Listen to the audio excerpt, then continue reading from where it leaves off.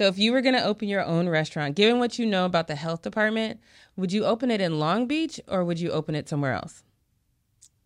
Oh, that is a tough question. So you think the Democratic Party cares about Black people? Believe it or not, Rex, I think that tweet is part of the problem. Do you feel like we could have addressed this homeless issue much sooner? You have to speak a word, make it a good one. Okay, let's go. Welcome back to The Word. I'm your host, Jackie Ray. I am so excited because we used to do this thing here on The Word where I would bring a reporter on once a month so you could get to know them. I stopped doing that mostly because people would give me the stank eye. They didn't want to be in front of camera. They don't like the camera the way that I do, which is fine. But Caitlin and I have quickly become great friends, and we talk a lot, we hang out. She's an amazing food reporter for the Long Beach Post. She's been in the middle of a lot of things. I did not know how messy the Long Beach food scene was until she got here. I think it's very important for you guys to meet her, especially if you're a foodie. So Caitlin Antonios, food reporter for the Long Beach Post, is joining me today. Thanks for having me. I know this is going to just be like two friends talking, so get comfortable, you guys. I know. I have to be, we kind of have to put our filter on a little bit. A little bit. Can't give you all the tea, but right. I'm so glad you're here. So let's just talk about you in general. Let's talk about your journalism background before we get into all the fun stuff. So how did you start your career in journalism? So I always knew I wanted to write. I come from a family, my dad's a doctor, and so he very much kind of tried to steer us towards the STEM sort of realm. And I knew I wanted to write. I didn't quite know what. There was like a fleeting moment when I was very young where I thought about journalism, but I had never met a journalist. I didn't really know like what that meant. So I kind of just moved on from that idea. And then in college, I was an English major. I went to UC Irvine. I was an English major, and I joined the school newspaper. And my first assignment was just covering like grad students putting on concerts like towards their PhD or master's. I can't remember. And like they were totally free. They were like in the middle of the day. I had a ton of fun going. I was like, this is like a great break in my school day.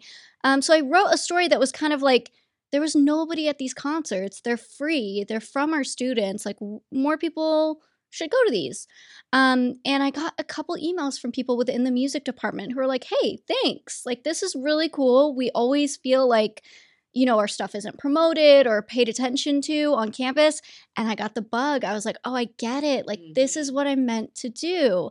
And so I added literary journalism on as a second major, but that kind of became like my primary. Like, that's where I poured all my energy into. Stayed with the school paper all 4 years, joined the radio so I could kind of get some broadcast experience. That's why you weren't bit. Afraid to be. Everybody else in the newsroom was like, am I going to be on camera? You were like, yeah, I'll do it. I mean, yeah, it's not my favorite. Like, I don't love being in like our Instagram reels, as you may know. But talking about my job is something I really love doing. Right. So I don't mind coming and doing that. And I'll probably never watch this. So I was just going to like pretend it doesn't happen. You can talk, but you just don't want to see it. Exactly. Gotcha. Yeah, exactly. I'm like never going to look at myself because then I'll spiral. That is hilarious. Okay. So then after college, what was your first job? So I went to grad school because so the program at UCI is great, but it's literary journalism. So it's like all long form, like magazine style writing. So I was like applying for internships and applying for jobs that were like, you know, asking for news clips, and my clips were like, here's a 5,000 words. Yeah, 15 pages Oh, God. recreating, you know, this Rolling Stones concert or whatever it was.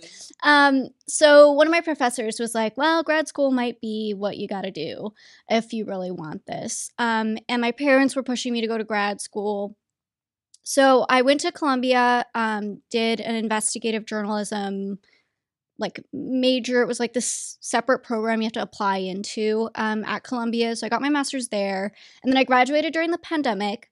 So I spent a year freelancing, and I'm very grateful for the people who took a chance on me because I got to work with some really good newsrooms and projects. I worked at this local publication called The City, writing obituaries for months of people who, and the whole philosophy behind that was getting an obituary in an established paper costs money. And these people who were dying of COVID-19, especially very early, were from low-income areas, Black and brown, did not have the resources. Some of them didn't speak English, like their families didn't speak English. And so the philosophy of the team that put, it's called Missing Them Project together, where like, we need to do this for free and we need to try to document as many of these people's stories as we can. So I wrote obituaries 4 months, and then did a couple stories off of that as well. And then moved back to California because I knew I wanted to report here because I'm from this area, and I really wanted to come back and tell stories here. So I worked with Cal Matters, which is kind of like focus on state policy, and that was all COVID coverage still. And so I did kind of more accountability data journalism. It was all based on like public records requests. And then in 2021, I got a job with the Orange County Register, worked there, and started as a breaking news, like crime and public safety reporter, and then shifted into food. And then That's a shift. Yeah. Yeah. How did that happen? It happened because I was burnt out. And the crime and public safety, you know, it takes a toll on you. Breaking news takes a toll on you. And so it got to a point where I was like, okay, I need to start looking for another job. And I was really like, I liked where I lived. I liked the people I worked with. So I didn't want like this radical change. So I looked within the like Orange County Register to see if there were any job openings. I thought maybe I'll switch to a local reporter. At least that way I can kind of do, you know, more community-based stories that, you know, even if they're sad, usually there's like a touch of hopefulness, or at least, you know, there was just like something that was more appealing about that. And then the food reporter position came up, and it was like I don't know, it was just this moment where I was like, oh, this is my perfect job. Like, okay. This is my dream job. Mm-hmm. It just never seemed attainable. And then suddenly this job was there, and I was like, oh, I'm going to apply. And thankfully I got it. So that's how I started in the food world. But I've always been a foodie. I've always loved food, and I've always been interested in the business behind food. Mm-hmm. So getting to report on it is a real joy. What were some of your favorite stories doing in Orange County as far as the food scene out there? Yeah, it was a little bit different than the stories I've been doing here. Yeah. It was more like more features type of writing. One of the last stories, so I did a couple stories that I was really proud of about just like the health department, and it was just scratching the surface of kind of looking into the health department. But it was just kind of talking about the process. Like I felt like I learned a lot. And I got some good data on like what the most common causes are for a restaurant to get shut down. It's cockroaches. Spoiler alert. That's a good reason. At least in Orange County. So you probably have to have a massive amount though, right? Or is it just? Oh, no. Oh, okay. You just see one, and it's. Oh, wow. Yeah, because they can carry bacteria back and forth. Yeah. So yeah, if you see one that usually means there's more too. Obviously, like, yeah. I used to work in property management. We used to say where there's one, there's a million. Yeah, exactly. So those stories were very interesting to me. I got to do a story that was really fun about this Syrian family that owns a Syrian restaurant. And it was great because like half the interview was in Arabic, and that was just like, it felt very nice and homely. I speak Arabic. I'm Lebanese. And that's like the primary language that my parents spoke my whole life.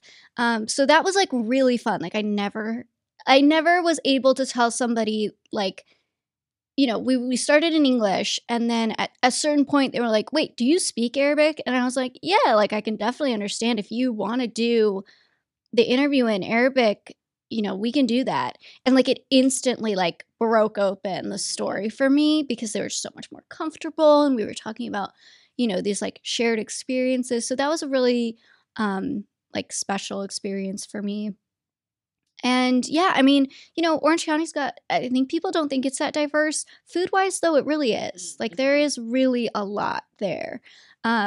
So it was fun covering places that I grew up, you know, being around. So how'd you make your way to the Post? So, somebody reached out to me that I knew from that previous job, and they knew that the Post was looking for a food writer. And so they were like, would you consider this? Are you interested? And I was really happy at my other job, so I kind of did like a preliminary interview with one of the editors here and was just kind of like, what am I getting myself into? What is it going to be like? And for me, like I think I'm very self-motivated, so I don't love being in an environment where it's like, do this, do Right. this, do this. Like, I want to go and find stories that I find interesting, and I want to be trusted that those will resonate. And so I kind of got the impression that this job would be like that. And so that kind of really convinced me that, I would be moving to a good situation. So then I went through the whole interview process and came in, and it was like an in-person interview. I was so nervous. And then, it was a pretty fast process though, Right. which was really nice. I didn't realize that the Post was pretty desperate for a food writer. And so the whole thing happened within like a month, I think, from like first initial contact to getting hired. And then I moved over May 1st was my first day.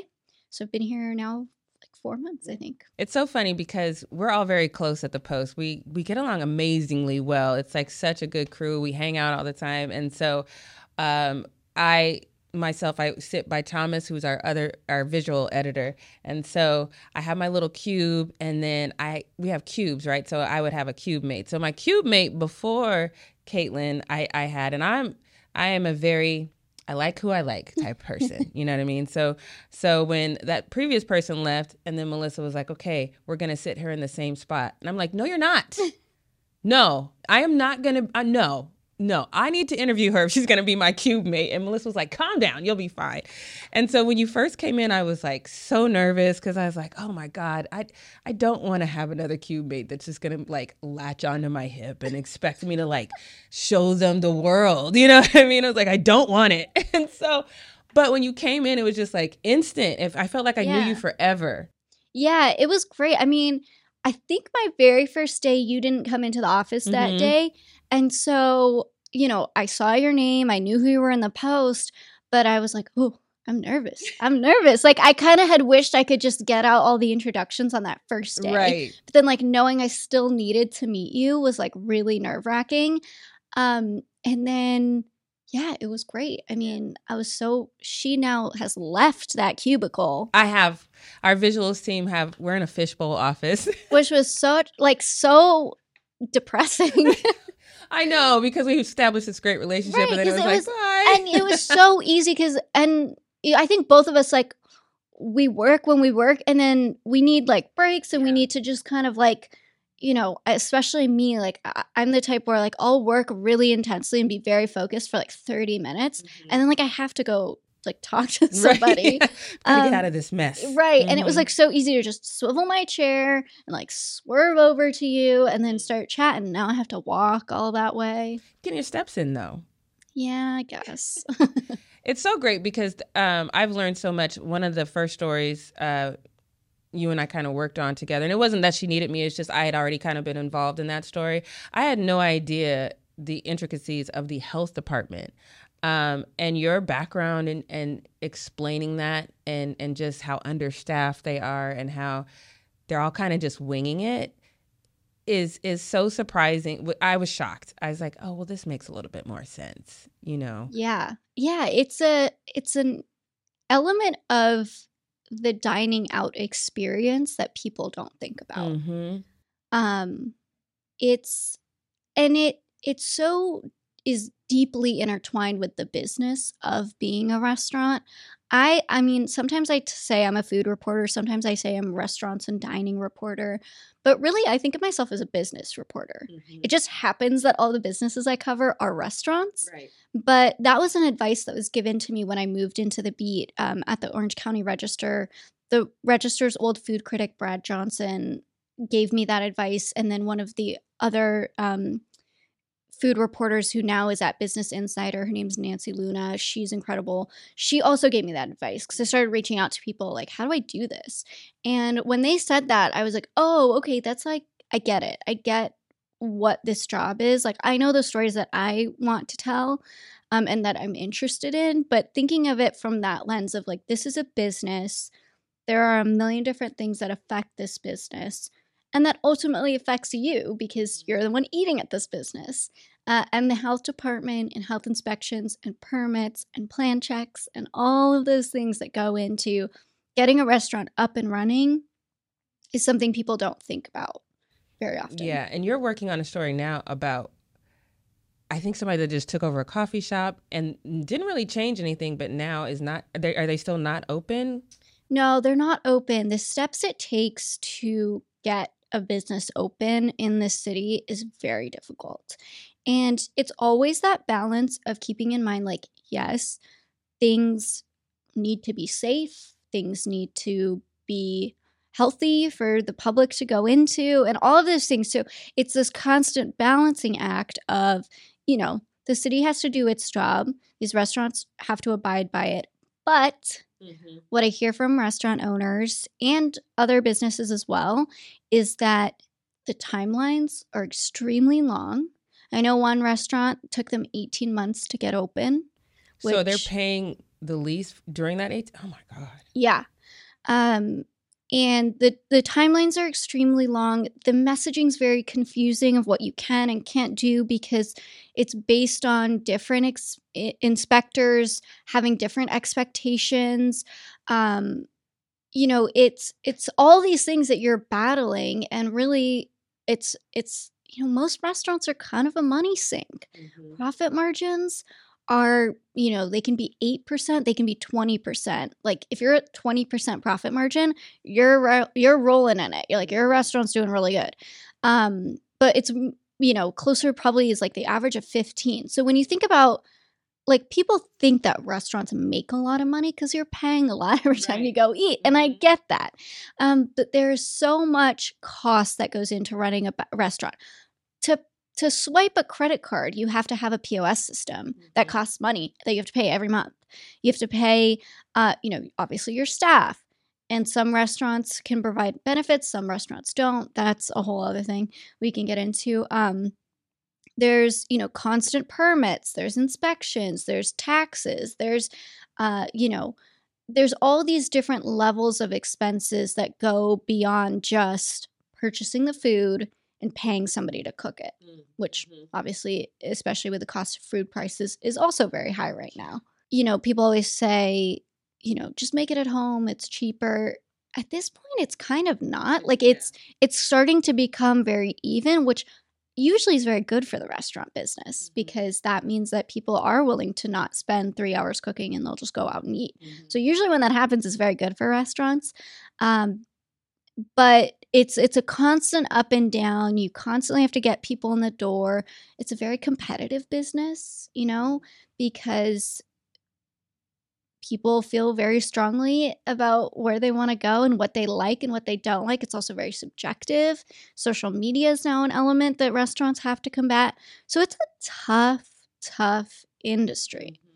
And behind all of that, my favorite sort of stories to cover are the mom and pop shops, because it's so tied to, you know, a lot of mom and pop shops start because immigrant families come to this country and they know they can cook, they know they can share their food, they know that they love to be hospitable, and a restaurant is a financial, you know, it's a money-making avenue for them when, you know, they can't get another job. So it's there's food intersects so much with so many different areas of life, and that's why I love it. Sorry, that was a very long answer. That was a great answer. Okay, so this is a tough question. Okay. So if you were going to open your own restaurant, given what you know about the health department, would you open it in Long Beach or would you open it somewhere else? Oh, that is a tough question. I think if I was to take the advice of restaurant owners here in the city, probably wouldn't. To be honest, I don't think I would in this city. it sucks to say that. Like, it sucks that restaurant owners feel that way. And I should say that there are some owners who have told me working with the city has been great. Mm-hmm. So it is a mixed bag of experiences, but when it isn't great, it's really bad. And it's costly. very costly, and Mhm. it's very stressful and detrimental.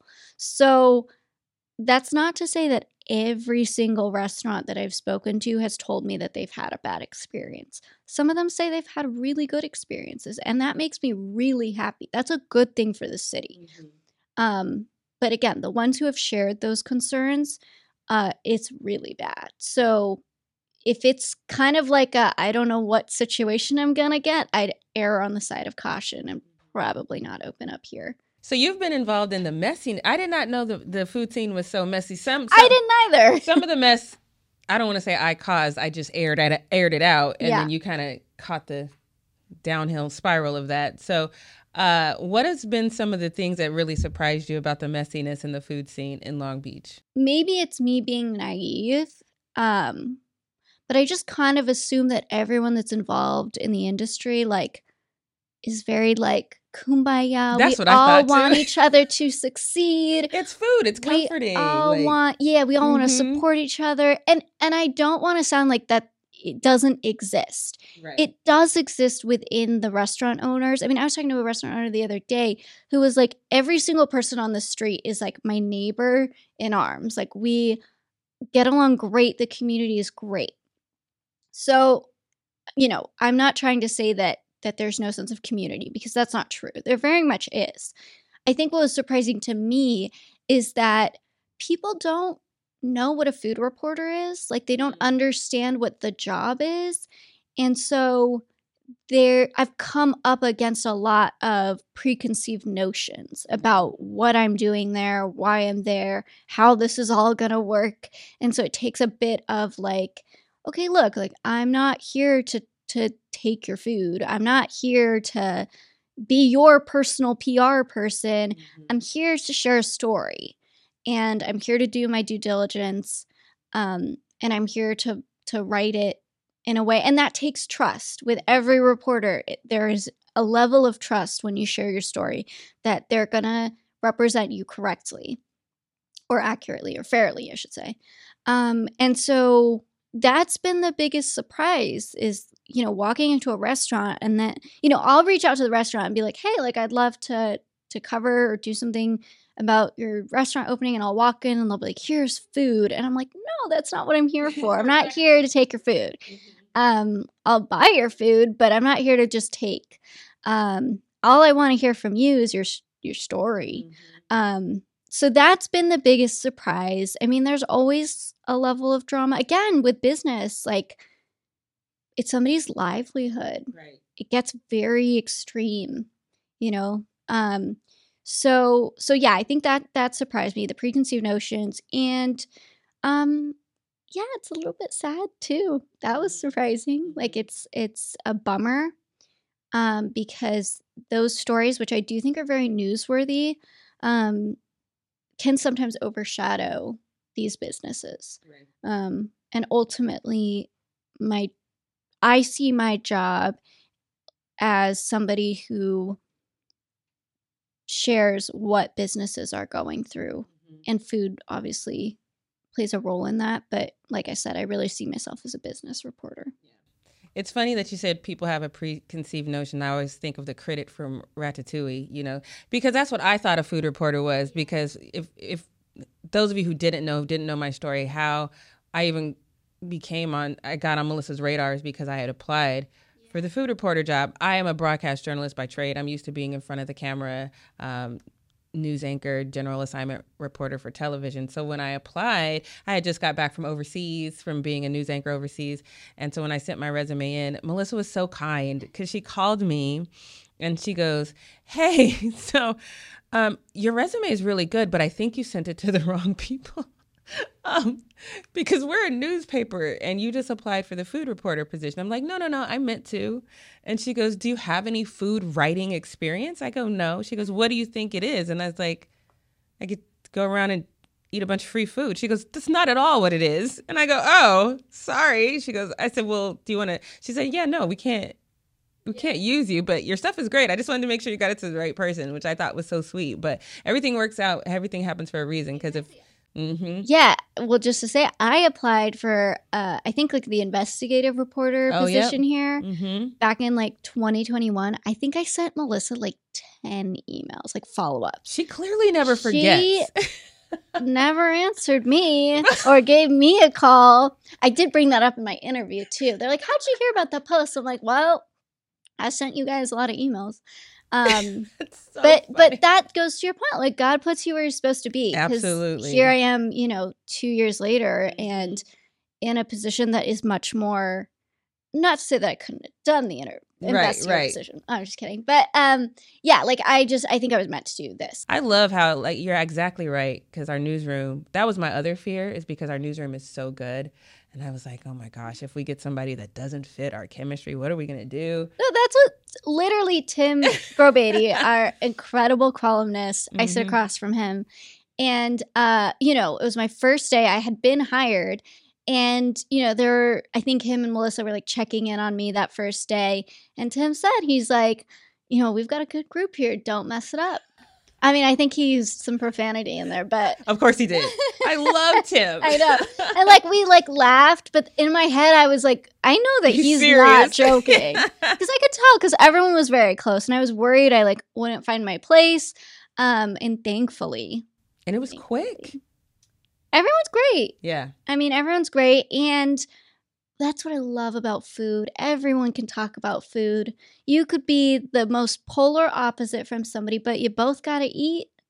Isn't that so true? And that's what's not to get too ooey gooey about it, but it's so beautiful. Sometimes it makes me emotional because it's everyone has a food experience. Whether you grew up eating canned, ravioli, or you grew up with a mom who cooked 3 times a day for the whole family, or you grew up eating out, everyone has a story to share when it comes to food. It really does. And you brought up Ratatouille. I mean, that's my favorite movie. I love that movie. Because it, when you have a bite of something that can make you feel that's the most human, beautiful thing ever. And again, food and the industry of food intersects with so many different things. It intersects with class. It intersects with culture. It intersects with race. It intersects with gender. There are so many things that you can explore through food and the food industry that go beyond just a set of ingredients together. Yeah. Thank you for coming on. This is so good, because I do think sometimes my mom used to say this all the time when my brother and I were arguing about something. She would always say, you guys need to just sit at the table. If you can bring people to the table, you can figure things out. And she would always make us sit at the table, and we wouldn't talk for a while because, stubborn. But, you start eating, and then you eventually say something like, can you pass me, blah, blah, blah. And then this dialogue starts. And I love that you said that, because I do think exactly what you said. Some of our biggest problems in the world, if we could just sit down and sit at the table, eat. That's one of my favorite things. People tell me all the time, do you want to go eat? Yeah, fine. I don't even ask where we're going, because I know me. I'm not if you don't bring me someplace new, I'm not trying anything new. Yeah. I have a very just kind of, I know what I like. You know what I mean? And I know what tastes good to me, and I'm going to eat that. And so I won't venture out on my own. So when people say, hey, Jackie, come try this, I'm like, okay, sure. And I've always and then I have a new favorite restaurant. Right. And so I do think it's a beautiful experience. It's a shared experience we all have. So I thank you for being our food reporter. Because you're so great at what you do. Thank you. I appreciate it. I feel very privileged to be in this position. I really do recognize that this is somebody's livelihood. And I very much take that with care.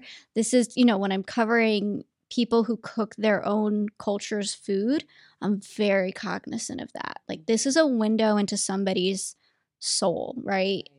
And I'm very cognizant of that. So I'm very humbled constantly, and I really do take this as a privilege to be able to do this job. It is a privilege.